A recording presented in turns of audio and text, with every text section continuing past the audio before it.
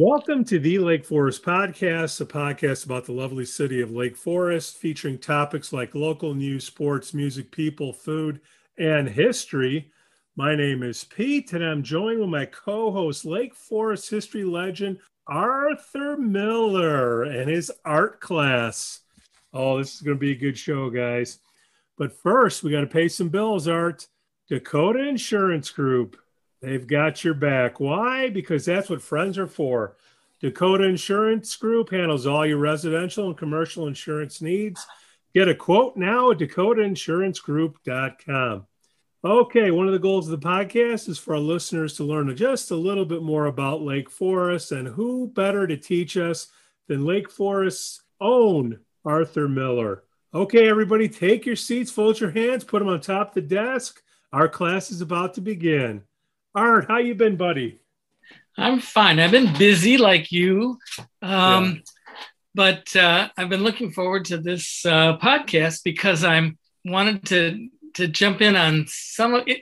This is only tangentially political, but it's background for a lot of people, and people get them. I think there's a lot of confusion.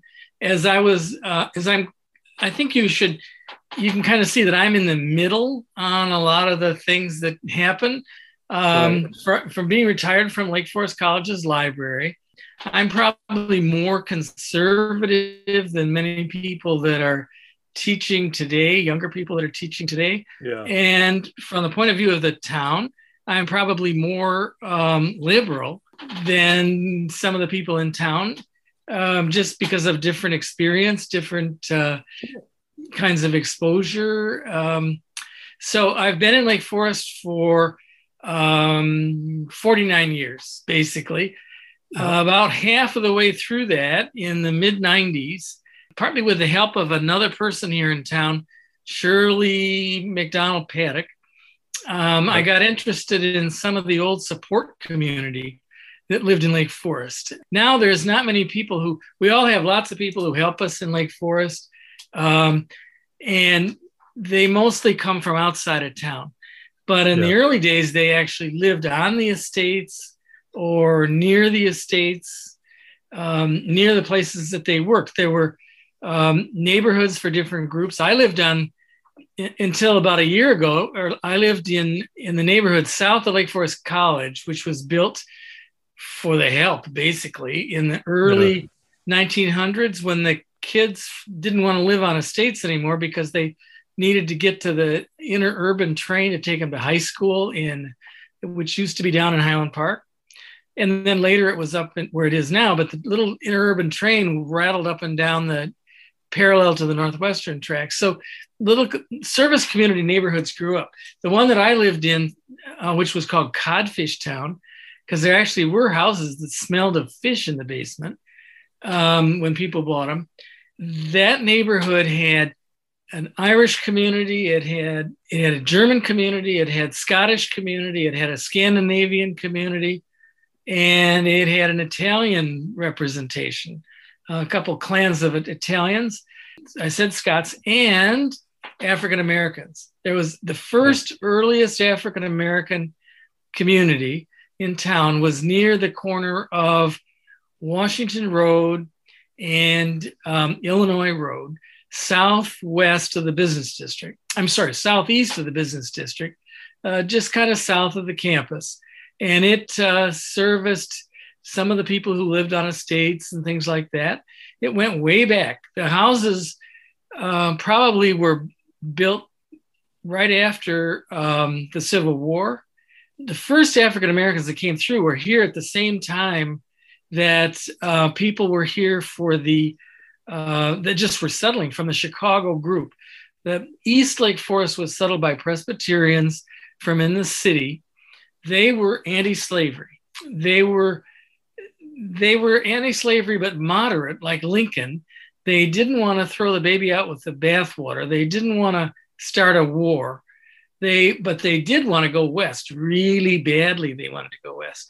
They wanted to build a railroad to the Pacific Ocean, and they couldn't do it because if you couldn't go through Kansas and Nebraska because there was a war over free or slave states. and it was pretty active. So they wanted to get that issue settled. They wanted to keep Chicago anti-slavery. Irish were less inclined. They were more worried about a whole bunch of free labor or cheap labor showing up in Chicago, former slaves. They thought that'd be bad for business because most of them had been thrown off of the farms and they didn't have many city skills either. The Germans were highly skilled industrial workers.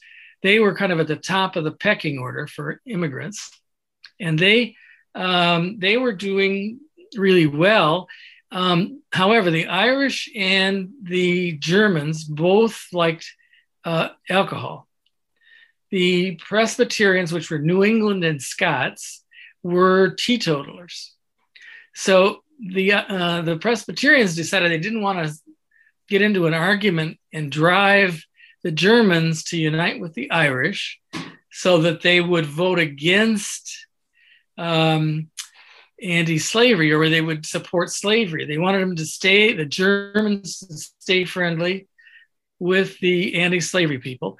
So they said, fine, we'll take our dollies and go home. We'll move up on the North Shore. Or the Methodists went to Evanston. The Presbyterians came further up here and settled in 1858, 59, 60, 61. By 61, they had a pretty good sized little village here. As soon as we have records of people spending time up here, 1858, we have records of them having African Americans along. Everybody who was rich in Chicago, they were new money. They had grown up on farms in New England or New York State or downstate Illinois, of that kind of same background of New Englanders. They lived very simply. And so they ended up coming to the city when they got paid. Instead of spending their money, and especially going to saloons or other places that were worse, they stuck it into the bank. And when they had a little bit of money, they bought a piece of land somewhere downtown. And they quickly became rich as a result. They were smart. They knew where to buy land. And they became wealthy in 20 years or so. So and they had lived very simply. In order to accumulate wealth as they worked in different kinds of jobs, they had lived very simply still. So when they finally got enough money to build a fancy house out in Lake Forest where nobody would be jealous of them, they built these beautiful homes, but they didn't really know how to live like rich people.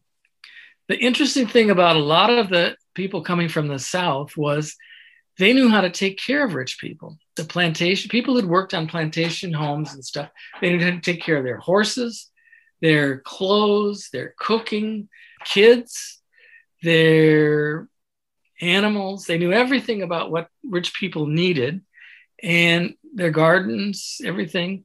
So they were very useful to them. So they were happy. So some of them came through, just stayed and kind of blended into the woodwork. If you've ever looked at the Lake Forest plan, it's a bunch of winding roads. They turn around on each other. You can get lost very easily. So if when you came to town and you said you wanted to be pointed toward Fred Jones's house, they would say, well, lots of luck. You would have to hire a livery driver who would take you there. The livery driver probably would be African American, but they were watching, in the early days, they were watching for slave catchers. There were no addresses of Lake Forest houses published until well into the 20th century. It was just an old tradition. If you didn't know where you were going, you didn't need to know where you're going. It was the opposite of the city with a city directory, a grid, and you can figure out where every Tom, Dick, and Harry and his mother lived. In Lake Forest, you had no clue. And some of that really got started over both them not wanting people to be jealous of them and also not wanting to have somebody looking to see what kind of servants they had and if any of them belonged in Arkansas. They were very active in the Underground Railroad, both wholesale and retail. Retail was in town. There were a few stops here. One was just to the west of the Presbyterian Church, where there's a big white house now, 550 East Deer Path. But they were also bigger in wholesale. One of the early visitors to Lake Forest was Charles Dyer. He was involved with the Burlington Railroad, and they were trying to suck the lifeblood out of the South by siphoning off their African Americans, moving them north and into Canada. So the person who lived in that big white house, it's a replacement house now, but the garage that's behind it on church property now, that is actually still from 1859. It was the original garage. He owned a lumber yard up near the Michigan Upper Peninsula border in Wisconsin, right around in there. And he would run a ship up the lakes back and forth. It was kind of like with trafficking drugs today. If they caught you with contraband, they could seize your ship. So the captain had to not know what was going on. So the people on the Underground Railroad, he would look the other way and they would sneak people out of the boat. Then after that was over with, the guy would take off. They would go up to an island in between Washington Island and Door County in Green Bay. And because his ship was going in a different direction than they were going in, they'd all have to jump off and wait for another ship to come by to take them to Detroit. The Detroit ship would sort of drift close to the Canadian part, never seeing anybody. And then they could jump off when they got close to the shore on the Canadian side. Then he would go into Detroit. So it was pretty well organized. It was wholesale. Sure enough, as soon as the Civil War was over, a lot of people came back to Lake Forest and settled here. People who'd passed through on the Underground Railroad. There were 3 or 4 different stops. The census for in that same neighborhood I was mentioning, in that neighborhood, the census for 1870, it asked them, they were listed as colored people, and they were listed, they asked them where they had been, where they came from before they came to Lake Forest. And they all said Canada. So they had come back pretty much. Now then there came in waves after that. After the Chicago fire, one of the important livery drivers from 1872 to 1890 was Samuel Dent. He was a real town, everybody knew him and he knew everybody. He's the one he was kind of the gatekeeper on the town from the train station. He came in 1872. Then in 1880s, a new president came to Lake Forest College and brought a group or just a couple. They were named Matthews, Octavia and Julian Matthews. Julian took care of the horses for this new president. He'd come from Kentucky, and Octavia cooked for him. Well, he was only there about 6 years or something. They liked it here. So when he left, they just went over to by the train station. They called it the depot back then on the west side, and set up a business. And they had a cluster of little businesses. They had a livery stable. They had a restaurant. They had special party rooms for the college kids. Lots of stuff going on. They're a major business. So you had Samuel Dent with his own business. You had these Matthews people with their business. So there were some African Americans doing well here. So there really were 4 periods that we can mention about the stages of African American history here. That was kind of the first one, and that flourished up until about 1890, early 1890s. Then after that, there was the 1896 Plessy versus Ferguson decision that kind of capped the end of the period. The next generation of people in Chicago and Lake Forest, and especially as they started coming out here for golf and everything, they were more class conscious. They were more separating the differences between classes.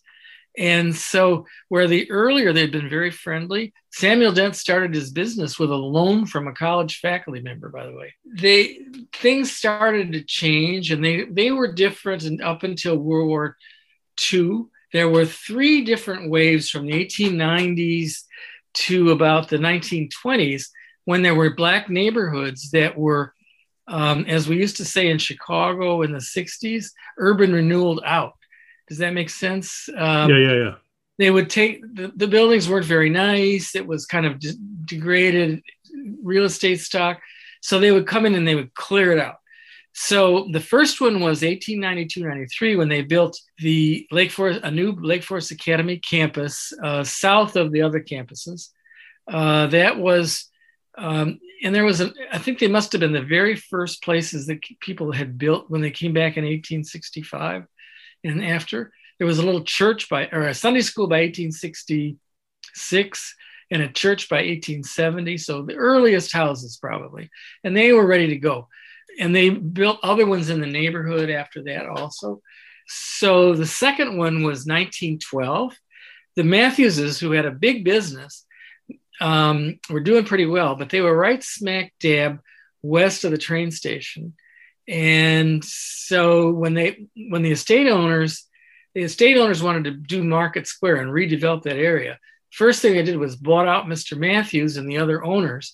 Matthews moved his business to the corner of Illinois and Washington, built a big barn there that was his livery stable, and he could run things out of there. But he definitely was not part of the central business district anymore, where he'd been centrally prominent. So the third one was in the 20s.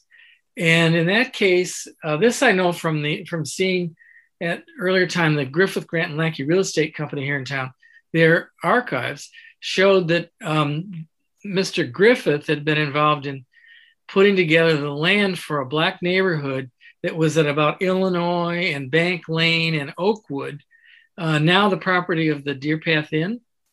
Yeah. And so the rich people would get off the train. They'd gotten rid of Matthews and his smelly horses and horseflies, and they got over toward that way, and then they ran into another little shanty town. So they wanted to buy that up. But by this time, the African Americans were more savvy about how to hold on, how to deal with the wealthy class. Right, so at one point, because that's near the Catholic Church too, and they said, well, we're thinking of selling to the Catholic Church. We're not going to sell to you. And then later they said, if you don't meet our price, we'll sell to the Catholic Church. Didn't make the Protestant golf players any happier. So they were able to get a good price for their land anyway. But this was kind of whittling down the spaces that were available. But there were two really strong African American communities. One where I was talking about, another one up at around Sheridan and Spruce Avenue, on the north side of the original 1856-57 Lake Forest plan. So they were still there. They were building new houses in the 20s there and everything. So it was pretty good. There was a transitional period from about let's say from around the end of World War II until the 1960s. And there were a few major events there. By 1948, Lake Forest College was finally allowing in some Black students. They were actually recruiting some good Black students. That was 1948. By 1955, one of them, the notable one that retired, was Glenette Tilley Turner. Her father, Mr. Tilley, was a civil rights leader in the 50s and 60s. And she became a school teacher, but she became very interested in the Underground Railroad and wrote the history of the Underground Railroad in Illinois. So she's been very active and knows things around town. And then by 1957, finally, after this separate but equal law for a long time, 1957, the Deer Path Theater, which is no longer there, but there's still a marquee on Deer Path Avenue across from Northern Trust. You'll see, I think there's still a marquee. Maybe it's gone, but there was a theater there, big movie theater. African Americans sat in the balcony. 1957, they no longer had to just sit in the balcony. They could sit in the balcony if they wanted to, but they could also sit on the main floor. So that was kind of a transitional period. Things were starting to change. The fourth period of this really starts in the 60s as the civil rights movement kind of moves north. That we've had the bus, the lunch counter sit-ins and the bus sit-ins in the South and everything like that. It's the Kennedy administration. So 1962, Lake Forest College adopts a policy that they should have as many African American students as they are the percentage of the population in the country, which is like maybe I don't know, 12 or 15%, something like that. So they would try to have the same amount of student body as that. That was their goal. So they started recruiting and bringing people from Chicago when they can get them that were prepared. And Memphis, Tennessee was the big place they were coming from. By 1964, they hired their first African-American faculty member, a guy named Nate Huggins. Now, the trouble was there weren't that many Black people around, and he was a very good historian, very sharp, came from Harvard, and he got hired away in about 15 minutes. So he's only been 2 years. But he had gone, and he ended up being head of the African-American history program at Harvard himself eventually. But he cut his teeth out here in Lake Forest. And so then they started having several other ones. It wasn't until the 70s that the first real career African-American faculty member was here, Clayton Gray, and he retired. He came and then he retired as a Lake Forest College faculty member. The 1980s certainly saw the arrival of Hispanics coming to colleges and coming into high schools here, and also Muslims. And so I remember being in the library, and after orientation of new faculty, there was a very bright-looking young woman who asked me where the Lake Forest College Library's Muslim and Arabic book collection was. And I said, actually, the Presbyterians at Lake Forest College just discovered the Catholics about 1950s. But if you pick out books, we'll buy them. You know? So, I mean, it's been a broadening experience. And of course, the colleges are apt to be more liberal about that. And by the 1990s, Ragdale Foundation in town that has a writing program, has writers in residence, artists in residence.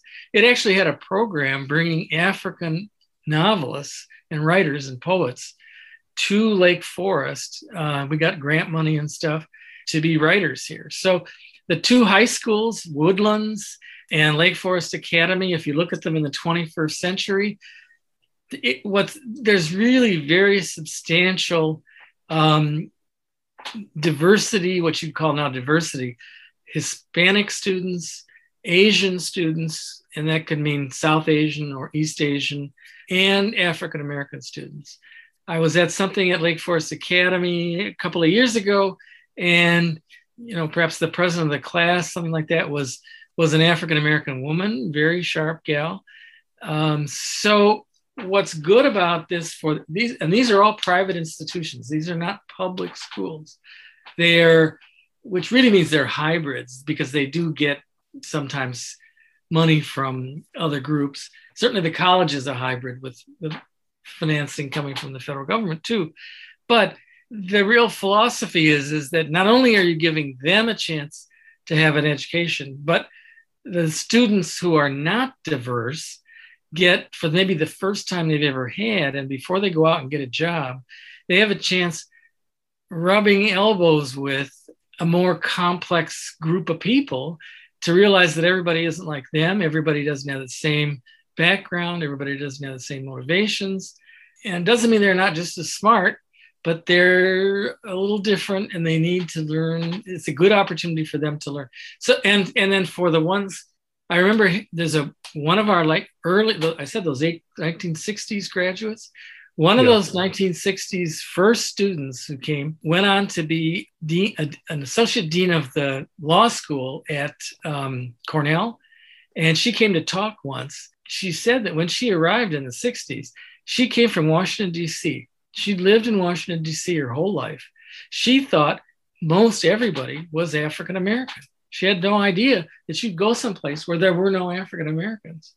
It was culture shock, So it works both ways. It's not just one way. My point with all this is I think that what's valuable is to explore the history. You don't have to go and look at Minneapolis, Minnesota, or people pulling statues down in Charlottesville to explore what some of the issues are. I have a couple of books that I've done. The one that you said you had on your coffee table, that's got quite a bit. For instance, Lake Forest hired, it's got a picture of a guy on a motorcycle from 1900. He was the first African-American policeman. So they weren't sending in a squad of guys to somebody's house and beating down the door at 5 o'clock in the morning. They would go, and I had this from a former neighbor whose husband had been a policeman in Lake Forest. If they had a problem in the 30s, let's say, with a young African American or something like that, or somebody was not quite on target for what they're supposed to be, they would go to Mr. Matthews, who was still the mayor of that section of town. They called him the mayor of the Black Town. He also, in that barn, ran kind of a speakeasy, etc., going on there. They would go to him and say, look, Jim so-and-so seems to have some issues about his behavior. We don't want to get involved, but would you please try to get him to not do some of this stuff? You know, it's causing trouble and we don't want to have any trouble. And then that would be taking care of it. Now, somehow little towns know how to handle these things. Then you have other towns where they don't seem to be as clear on how to handle them tactfully and respectfully. So Lake Forest kind of pioneered respectful treatment between different groups and managed to avoid having any difficulties. Now, what happened was, over time, the African-American community, their businesses weren't encouraged, and they gradually, the kids grew up. Certainly by the 60s, they were getting grants to go to college. They'd go someplace else. They'd be in California. They'd be somewhere else. Just this last, a woman almost 100 years old, I mean, just 15 minutes short of being 100 years old, passed away. And her family, I talked to them by telephone, but they live way somewhere else out, you know, nowhere near here. But, you know, the old time people have just about died off here. You know, when they talk, it's a question of why can't the town gradually be more open to people who have made a lot of money also? I mean, the people that come to Lake Forest usually just made a lot of money. Yeah. So some of those are African Americans, and we've had them at the Bears, you know, and stuff like that, and they've lived in town. So we need more people. For the high school needs probably to have, I'm not saying 500 Black kids to arrive in buses or something like that, but I'm saying if there were more people that weren't just like everybody else in Lake Forest right now, it would be a better educational experience. We do have South Asians. We have, I think, a few African Americans, but not a significant thing. Same problem in Winnetka, you know, New Trier area. They don't have that as good of a blend to make it a good experience for their own kids. They don't realize the limitations of having your kids go out into the world, go to colleges where there's a lot of integration already, and then run into something they have no experience with. So, but our history shows there was integration in the schools here starting in 1860. The public schools, not the private schools then, but the public schools. There was the first public school teacher in Lake Forest, 1860, was Roxana Beecher. Her aunt was Harriet Beecher Stowe, wrote Uncle Tom's Cabin. And her father was more rabidly anti-slavery than Harriet Beecher Stowe. So she was here teaching everybody she could lay her hands on. They offered night school. There's no official record of that until 1864, and she left in 1863. But as soon as they had the proclamation for emancipation and everybody was legal, they started listing. We got so many African Americans in the night school, or codes, they called them, in the night school. And so that goes way back. It continued up into the 20th century, They were at the South School at that time. They were at a West School that's over by where City Hall is now. So there was integration, but it faded out by the 1960s, pretty much. I'm going to do one last thing. I'm going to plug my two books. I'm going to plug that one, Lake Forest Estates, People and Culture, which has a good bit about that. And then a lot of individual African-Americans that have been influential in Lake Forest are covered in a 2015 Arcadia book called Legendary Locals at Lake Forest. And it includes all kinds of people, from hedge fund type people to, whatever, who are living out here or spending weekends out here anyway, all across the spectrum of people who live in Lake Forest. So those are a couple of books I've done that would help see more about what the broad range of people has been.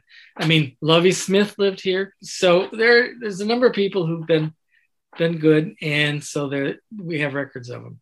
So I just mentioned this as background. I don't think you need to get in. I mean, I'm not in favor of trying to make kids that are born in the 21st century feel guilty about their sins of privilege and stuff like this. To me, they're too young to understand that, and to some extent.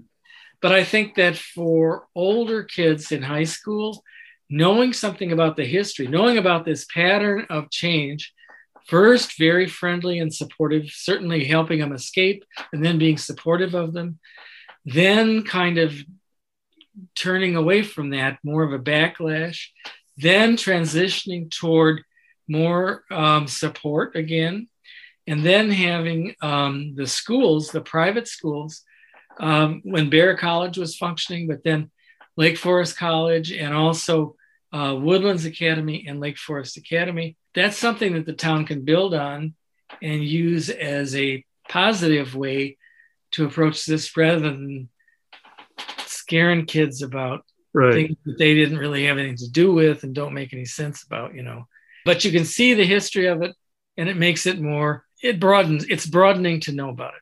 Sounds to me like Lake Forest has always been pretty open-minded, going to the integration in the 1800s to the balcony, the theater balconies in 1948. I mean, I mean, they were trying to gradually. They started loosening up.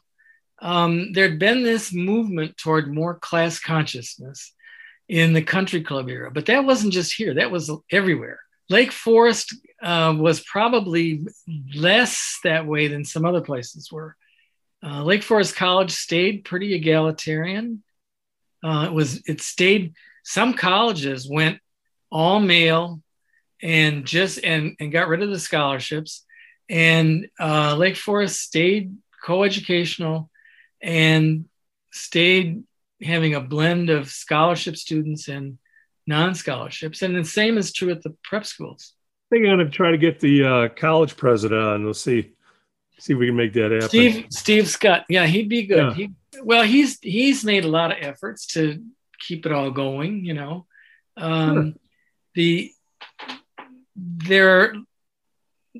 One of the things that he did, he had Barack Obama on campus in 2002 speaking before anybody knew of him, So, I mean, the college people are sort of ahead of the curve on a lot of stuff. Mm-hmm. No question about it. And not that everybody's going to agree with them, but in a broadest sense, education is probably our best solution to some of our problems. Well, Art, I mean, you're more of a history guy than I am, but I know enough about history that if you don't study it, you're going to repeat it, right? So you can't erase it. If you erase it, then you're just going to duplicate the same problems we had in the past, right? So it's not right or it's wrong. It's just we don't want to repeat it. Right. And I think it's difficult to make, while you can show positive images for little kids in the books they read and stuff like that, you can show positive images of African Americans and Chinese or Asian and everybody. I think that's a great idea. But I think that trying to make them feel guilty because of white privilege or something, that probably needs to wait until they're a bit older, and they can put it more into perspective because they didn't really have anything to do with it, The more that we can give them some exposure that's non-threatening, that would be good. But we have to, I think, soft pedal some of the heavier parts of what some people might want to do. That's just a moderate opinion. That's a moderate. All right, Art. Another great art class. Thank you for listening.